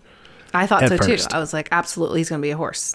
At this point, we'll keep track of this Yeah. theory. And then Lift tells him, chill. It's just your adrenaline. He literally says, I wouldn't do that. I'm not evil. This man is insane. So much denial in this man. And at that point, I was kind of thinking, yeah, maybe he didn't do it. He has been taking it easy right now. He hasn't really just been like fuck you, I'm doing this to you. So maybe he didn't. I don't know. Yeah. At this point, yeah, I was hopeful. I'm like, man, because I didn't know. You also don't know how fast it works too. So you're like, okay, maybe not. Maybe it's fine. Yeah. And he calms Cash down and tells him, look, what we just watched in the video, that's the future of labor. Okay? They're bigger, they're stronger, they hopefully gripe a lot less. That's what he says. So upsetting. I mean, the capitalist dream right there, you know? Yeah, right? But even then, he still admits, like, eventually they're going to want to organize. And so what we want is someone on the inside. We want a Martin Luther King for them. What the fuck? What the fuck? More just like blatant rape, because he doesn't know. He has no idea of any other black leader that or anything like that. He has no idea about Fred Hampton or Malcolm X or anybody. He also doesn't know that Martin Luther King was like pro-labor and like would not have been okay with horse people. Exactly. He just tossed out a name like, oh, that was a black leader, right? Like, yeah. And then Cash is like, wait, you want me to be like a false leader for the horse people, but actually work for you? Yep. Yes, that's the plan. Why me? Because you're an asshole, he tells him basically. He just like, because you would stab your friends in the back to get what you want. And I'm like, damn, fair enough. Yeah. You got him. Well, so my thought at this point was, because I was still like, okay, he's probably going to turn into a horse. I was like, is this what they do with all of the like power collars or something? Like we find people who work really hard and are really motivated by work and then turn them into horses. Oh. That was my original theory. But then they started talking about this part, like of him being a secret double crosser or whatever. Yeah. Cash is like, fuck this. And Lift says, no, man. It's easy. It's 5 years. $100 million. Plus, not only that, you get to have a horse stick. Which was a perk from his point of view. Apparently. And then he said that they have like a reverse serum, which I did not believe. I don't think they do. And Cash is just like, nah, man, you made that up, right? There's no way. Yeah. I agree. I didn't think much of it, I guess, in the initial thing. But yeah, I don't think they probably didn't have one. And then we get to the next day. So he can't find his phone. He calls on his house phone, though. For some reason, he has a house phone. Why does he have a house phone? I don't know, but he calls somebody, but he doesn't have his phone. I think that's the only reason why he had a house phone. Probably, yeah. Calls up a reporter, tells them the whole thing. I mean, if you're any sort of conspiracy theorist on anything, or, you know a little bit more about history than some people, you know about like American misdeeds all over the world. Sometimes you can get in this position where you're telling somebody totally the truth, but they think you're crazy. This happened to me. I learned about MK Ultra a while back, and I was like, that's like not real, right? And Kyle was like, no, that's absolutely real. And like I went down a horrifying Wikipedia rabbit hole. Oh man, yeah. It was very scary. We were watching a documentary on the Unabomber, and he apparently had been part of that. So that's how I found out. I'm like, what the fuck? I should not have to learn this from like a Netflix drama about the Unabomber. Well, yeah, there you go. Cash tries to tell this reporter about the horse plan. Gets hung up on. And we see the Halloween costume for the first time. You can be the have a cola and smile bitch guy for Halloween, which includes a fucking afro wig with a Coke can like taped to it. Yeah, it's like a DIY costume. It's horrifying. We see him again, but it's just more blatant racism. Yeah. He ends up waiting at the doctor's office. We find out that this is in a quest to find out if his dick has gotten bigger. Oh, but in the waiting room, he sees that the lady that had thrown the Coke can at him, who had been like a left eye person, like made a deal. The news is talking about an ad for her, an ad deal with Soda Cola. Yeah. She gets famous off of it, which is just, I thought it was a really good messaging of like leftists, big, kind of ditching because they become popular. Yeah, getting big and for, getting so much money to an amount of money that could buy 4 white babies. Oh yeah, that's hilarious. What if there's a little bit of world building here for those of you DMs out there. Just toss in stuff like that in the background. Because, like, what a world, man. You can just purchase babies. Just cross out, like, where it says platinum on your character sheet and just write white babies. That's your new currency system. Yeah. We don't deal in gold pieces. We deal in WBs, white babies. I also like a little gem here is that he was reading a copy of the National Enquirer. Oh, yeah, where it says that they're making horse people. Uh-huh. They're right on the money. And the headline is Horse People Stealing Jobs from Slaves. And it's just, you know, are we concerned that someone's making horse people? Yeah, a little. Are we concerned that there are slaves? No, not at all. What we're concerned is the stealing jobs economy angle. Like, what the fuck? Well, I like that it kind of broke in the Enquirer first because it does get to that idea of, like, conspiracy theories often have a grain of truth to them. After the doctor's office, he goes to see Detroit. She confirms the dick size. Yep. That it has not changed. And then it turns out she got a video message from his phone, which was lost, and it's the horse people asking for help. Yeah. And we see Lift in it, too, so he's, like, directly implicated. And he says, I'll turn you into glue. So they're freaking out. They're like, what the fuck do we do? This is insane. And they get back together. They don't really get back together. They hook up. Not really. They fuck. And I thought this was interesting because it's, you know, Detroit makes it clear it's a one-time thing. Cash is like, oh, but I've changed. And she's like, that's cool, you know, but this is still a one-time thing. Yeah. I thought that was good. It's just, it subverts kind of the classic movie thing of just being like, oh, you're good now. Great. You know, let's make up. And she mentions that she's messed around with someone. Yeah. And he gets, like, defensive and shit.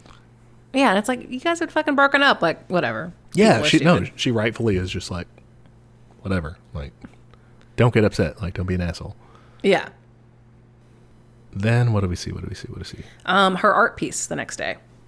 Oh, yeah. She's running away from it, and then we see it is a representation of Lift fucking a horse.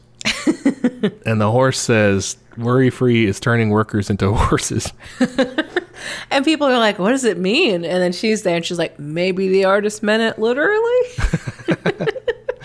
I love that. I love. But it's really interesting. Like, we see kind of the limitations of art in making change, especially like kind of more subjective art like this, where people will misinterpret it. Because to me, this one's really blatant.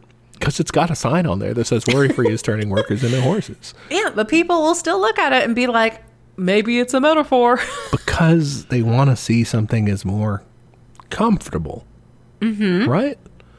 Yeah. Like, if you see something that says, you know, kill capitalists, burn down the system, you'd be like, well, this is just kind of expressing the outrage that we feel in our day-to-day lives that gets subsumed, blah, blah, blah, blah. And you start talking on, you know, 4 and 5 dimension deep analysis of it that dances you around the actual message of what they're trying to say. Yeah, that's why I can't play the fine arts game. I go to comics where it's like, I'm literally telling you a story about what's happening. Like, you got to see what it is. Yeah. There's narration, there's dialogue, there's fucking arrows. Like, you got to understand it. I'm telling you what to think. It's just capitalism sucks. Arrows, arrows, arrows, all through. Arrows. I wonder what this means. What happens next? Cash has an encounter with a guy in the street, gets pegged with some soda, falls down on his face. Some days you have days like that sometimes, man. Okay, this is the point where he runs after the car, and I'm like, is he going to catch the car? Because I was like, is he horse? Oh, I didn't even think of that. Whoa. Yeah, because he looked like he was running fast. I couldn't tell. Like, they didn't lean into it too far. It was just enough suspense for me. He may have been. But then he just, you know, he resolves at this point. He's like, fuck this. He signs up to be on the game show. I got the shit kicked out of me. He goes through, you know, he gets the shit kicked out of him. He gets covered in shit, and he's like, I'm on here so you'll show the clip. They also play the Coke ad yes. for the girl before this. And it really reminded me of the Pepsi Black Lives Matter ad. Oh, that's absolutely what that is. And I mean, like, she didn't even have to wait to, to die to be whitewashed, as a revolutionary or whatever. She just straight up abandoned. Oh, yeah, for sure. So he goes on this media circuit, and I love this. This is absolutely perfect. Mm-hmm. He goes on this thing. He's like, he goes on all the late night shows, and he's like, fucking call your Congress people and do all this. Look at what's happening. Get outraged. Call them. Let's make change. And then they cut to fucking the stock market being way high and fucking these two the House and Senate representatives, like both celebrating, both a Republican and a Democrat. And I was like, that is juicy, delicious chef's kiss accurate. Yeah, they're celebrating the genius CEO. They're ringing the bell for Wall Street. The argument here is clear.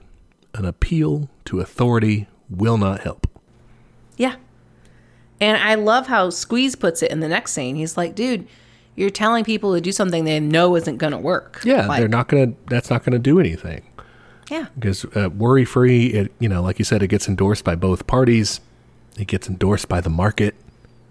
You know what else enjoyed such bipartisan support that it was written into our Constitution for so long? Slavery. Mm-hmm. Yes. Yeah. So the recourse for that was popular action, was getting out in the streets and demanding it, was eventually, bullying the government into making it happen only once you had already kicked out half the country. Like, I mean, it's... No, I just love how this movie shows the limitations of other ways to get to things. Like, you can't hustle your way out of the situation. You can't art your way out of the situation. You can't call your congressman out of this situation. Yes. Like, there's only one solution to this. I love that they tackle it. Yeah, and it seems this is a fast movie, man. Like this. Oh yeah, it goes places. Less than 2 hours, and so many things are covered.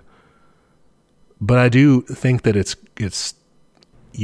necessary to cover these different bases and saying, like you said, art doesn't work alone.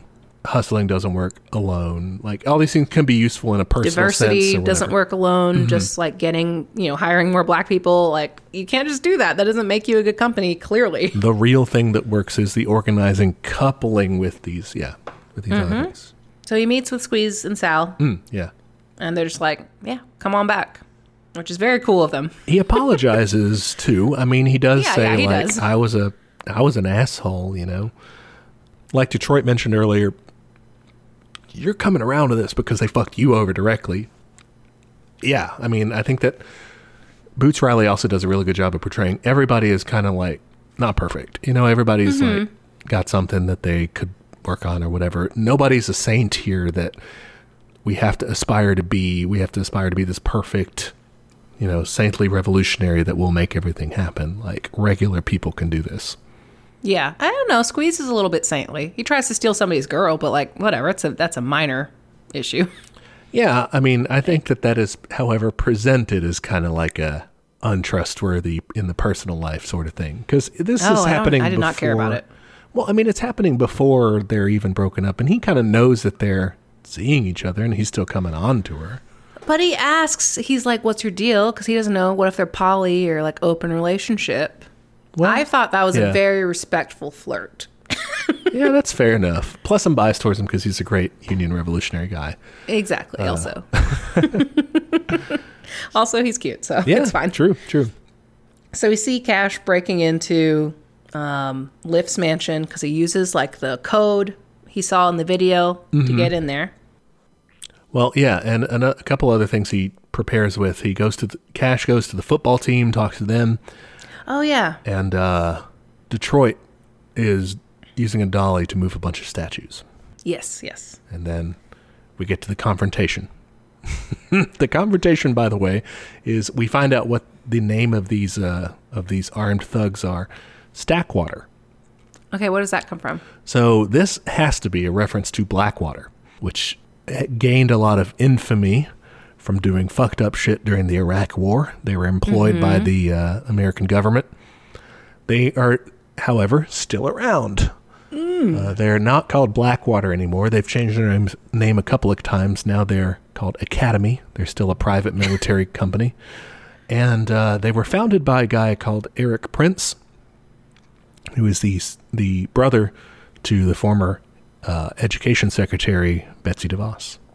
Oh, shit. That's nasty. Yeah, that's Stackwater. Great.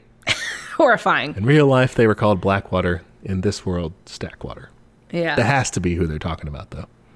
Yeah, probably. So, yeah, we have... well, I think it's weird that the protesters are now wearing the wigs with the Coke on it. Yeah. I'm like, I don't know if I'd go that far. Maybe, I mean, I guess they're co-opting it, but... No idea. That was just a touch, I think. Yeah, weird move. And so, yeah, they do this big fucking protest. Well, they're doing a strike still, right? Well, yeah, a strike, I guess, yeah. And the cops can start trying to beat them up and shit so that they can get their power collars through. They charge in and blam, statues. Yeah, I love that. Oh, it's very good. Then they're like, okay, they're regrouping, but then blam, football team. Oh, very good. So, like, we're seeing, like, we're using art to bolster this protest. We're using the community to bolster this protest. Like, all these people who aren't directly affected are coming in. Yeah. And it's great. Like, I don't know, people allow this message to kind of fall by the wayside. But when we're kids, we're really taught this in a lot of different, like, you know, Disney type movies, kids type movies. Is like, you have these different characters throughout the show, and in the climactic scene, like, everybody works together to make... It's a team up. Yeah. You know? Love a team up. And that's exactly what's happening here, but in, you know, this more concrete labor struggle is none of these, you know, the football team was, like Cash said, you know, stuck in the past. They had their friends, but not much else. They said they were, like, working at, like, a home furniture place or something. That's right. And, like, that's all they do is work and football. Yeah, you know. And they also look like they're, like, in their 30s and 40s or something. They look really old. Yeah. And that's all they're stuck with that. You know, they do have friends, they do have, you know, football to enjoy together, but that's it. You know, Detroit has her art, but she feels like it's kind of dead in terms of, like, getting past that. She's confined to, like, that underground stuff. Everyone's able to, like, make their stuff more real and make their stuff like, you know, do something that means something by putting it together in collective action. Yeah, that's the shit. All right, Cash gets knocked out and wakes up in, like, a police van, like a SWAT van. Yep, he right after he summons something with a whistle, he's bloop, knocked out. And the horse people save the day. Heck yeah. He sees protesters kind of running away, a police van going to run them over, surprise, surprise.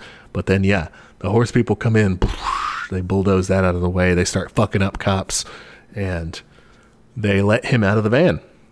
And he tries to talk to them in, like, really broken English and stuff, like, stilted. And they're like, dude, my name's, like, whatever. I'm from Oakland. Like, chill. Yeah, I thought that was really well done because he and everyone in the movement really has been fighting for them. But society overall has presented them as, you know, the horse people. Yeah, like, subhuman. Yeah. And so he's internalized that in some way. Like, he kind of from the beginning has always been like, what the fuck, horse people? Like, so he doesn't even see them. He's fighting for you know, he wants them to not be mistreated, but doesn't necessarily see them as, like, him, as people like him. Yeah, you saw this, like, in abolitionist movements where, like, there was a lot of patronizing of black people saying, you know, like, we have to take care of these people. And it's like, dude, I mean, they're humans. Like, chill. Yes. Like, yeah, they should be enslaved, but, like, don't be an asshole about it. Yeah, I thought that was a real good parallel exactly for that reason. Yeah. Yeah, meanwhile, Squeeze is awesome about it and is just like, same struggle, same fight. He's like, with horse people that he's just freaking seen for the first time, and he's already, like, trying to unionize them, you know? I love it. I'm just like, damn, you're really chill about this. I would still be screaming at these horse people. They're terrifying. Best character, anyway. Yeah. So yeah, we get this big victory kiss, and, like, you know, they move back into the garage, and he gives Sal his fancy car as an apology. And we're like, man, everything's okay, maybe. Yeah, he's going back to the telemarketing shop for some reason, ? I don't really know. Yeah, I was kind of confused about that too. Like, I mean, they do have a union, it'll be better off, but... I guess that's what they're trying to say, I assume. Yeah. I mean, he's good at it, I guess, so... I guess. So yeah, they go back in, and, you know, he has his apartment, but, like, he kept all of his nice shit from it. Yeah. And you're all like, oh man, everything's gonna be good. Things are and then he's a horse. Yeah, the twist is His nostrils get huge. and his face is all fucked up, and he's kind of like half horse, he's like halfway to Equisapien. And then they do it like credits kind of fake out. Yeah, they show the title. Yeah. And then their next scene is the doorbell ringing at Steve Lift's place, the CEO. And I love it because he reuses, the title line of, hey, sorry to bother you, but I'm here to fuck you up, basically. Hell yeah. It's Cash as an Equisapien with a bunch of other Equisapiens there at the gate. They bust in, they bust open the door. One of them steps in and like roars. Yeah. And that's it. Yep. They get to kill this guy. Yay. Or at least take a shit and leave him out in the street. Fuck yeah. That works too. Yeah, we're doing a revolution. We're reducing the both the percentage of the landlords, right, and and also the percentage of the stuff they own. All right, I gotta know, where were you on Horse Surprise the first time you watched this? Because for me, it was the perfect amount of time to pass that I had not forgotten, but I assumed the transformation wasn't going to happen. Oh shit! Yeah, I was like 100%. Oh my god, how is he a horse? Yeah. I had written that off. Perfect. I was like, that was done. Yeah, I was like, oh, I guess it was just Coke, and like, yeah, it was enough. They're like, yeah, we got our happy ending. Fuck yeah, and then, oh shit. Yeah. All right. Closing thoughts. I mean, this was a good one. It stuck with me. Yeah, I like how blatantly leftist it is. I like we said earlier, them bringing up all these kinds of alternative methods that like don't really hold water. And yeah, I'm very into it. I like how it's not so futuristic that it's like unrealistic, even though, yeah, there's a crazy fucking sci-fi twist. But like, not gonna lie, this shit could happen. Like, there's definitely eugenicists out there. So like, yeah. If they could figure that out, man, they would do it. I definitely also appreciated that it was, the way I put it was like, it's stupid proof. It is, absolutely. Like, here's a big deal for me is so many films offer some sort of a critique of capitalism that ultimately ends up being too subtle for a lot of viewers. You end up with a lot of morons who watch like the Wall Street movie with like Gordon Gekko, and they think he's the good guy. Yeah. They just repeat like greed is good as like it's as if it's not like the ultimate takedown scene of this guy. Or like Wolf of Wall Street. They just think it's good to like cackle and drink champagne. Yeah, look at this cool guy doing coke and fucking this hot lady. I want to be him. Or like, Breaking Bad has elements of this where it's look at how society has fucked this guy over to where he did this thing. But like, people just think, oh, it's about a cool guy who makes drug deals, like absolutely, yeah. The anti-hero trend is it started out very revolutionary and very cool, but like, yeah, it got construed to the point where like, yeah, people do not get what it's about. Yeah, because there's these critiques of society, and they're just like, actually, this is just cool. This does not, like, it's impossible. There's no pretty room. much to, you can't watch this and be like, damn, I want to be like the worry-free guy. Yeah, there's no way. And like, even things like Snowpiercer, where because it's slightly sci-fi, people will be like, well, that's not going to happen. Like, this is just enough in our world that you can see it happening. Like, yeah, there's a huge fucking twist, but even without that huge fucking twist, like, you can tell things are fucked up before you start seeing horse people. Yes, yeah, for sure. I liked the race and class element, how that was, they were both brought up and both treated as, like, important. I really enjoyed that. I love, obviously, the art messaging in it, and, like, yeah, like, it is important, but you have to do other things, too. Like, I thought that was great. Yeah, because sometimes I don't, I guess, come from the art world, so I think I've said this before on the show. Maybe it's like, it's just art. It doesn't change anything. It's not revolutionary. Shut up. And it's like, this film, said kind of, no, it can be. It can make change, but not at what. Yeah. Rating out of what? 5, 10? 5 stars. 5 stars. Well, is no, the I max. meant that's the max. That's my rating. Also, I think that's also my rating. Yeah, man. This is really good. It's accessible too. Like if, you don't have to be the kind of the stodgy old communist and be like, let's watch this 3-hour movie about a strike somewhere. Like, it's short, it's funny, it's modern. It is funny. You can show this to people as a normal like movie. Absolutely. Yeah. It's entertaining. Like you said, it's funny. Really good soundtrack. I love, like I said, the visual touches, and like his directing style is really cool. There's so many great choices like artistically in this movie, like the voiceovers, the furniture like coming apart, like just so many, like the way he uses cuts was really nice. And I'm not like a film buff by any fucking means. I'm like, I don't know, it was cool, but like it was beautiful. It was nicely done. Yeah, for sure. Very good lighting too. 5 stars, both of us. Easy rating. 5 stars. Yeah, that was an easy one. What are we doing next week? Next week we'll be reading a book. It's an entire book, I guess. It's short. It's, I guess initially was meant to be a pamphlet, I think. Let me search to see if that's the case or not. Tricked me into reading a book. I thought it was just a PDF. Which PDFs can be books. Yeah, we're going to read a book by Vladimir Lenin called The State and Revolution. It's good so far. I like it. Yeah, it's got a baller opening, which we've quoted before. So yeah, it'll be lots of important stuff, especially considering, I guess, we've been kind of dabbling in talking about some anarchism, talking about, the worker state and everything. A big part of our last reading with Engels and talking about the role of the state and everything. So it should be interesting. Yeah, I'm looking forward to it. All right. In the meantime, you can find us online. We are on Twitter at Teach Communism, Instagram at Teach Me Communism. You can send us an email, teachmecommunism@gmail.com. And if you want there, you can send us questions for, future listener Q&A. You can give a suggestion for episode topics. We love those.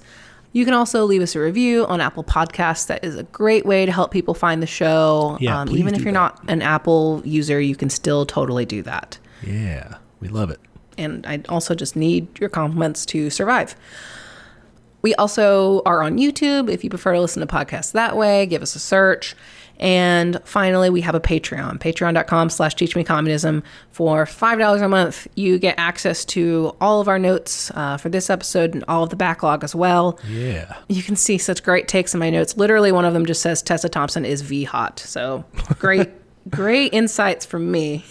That's in depth. She has a great underwear collection in this movie and earrings, just on point the whole time. Anyway. And yeah, but you actually get more interesting notes than that, including like marked up PDFs. Like for next week, we're going to have that for our Patreon supporters. At the end of the year, we'll be donating those proceeds. They do not go to us. We're going to give them to a local mutual aid fund. Yes, that's right. So we are not getting rich off of this pod. It is a passion project. Yes. Thanks for watching this movie. Yeah, this was fun. It's good. We'll have to pick an equally great movie next time we do a movie night. Yeah, I like movie nights. I think sometimes I worry that we do too many, but it's also like, I want to give you a break from like diving into research all the time. So, well, listeners, you can tune in next week to another episode of Teach Me Communism, where the class struggle is always in session. Bye, guys. Bye.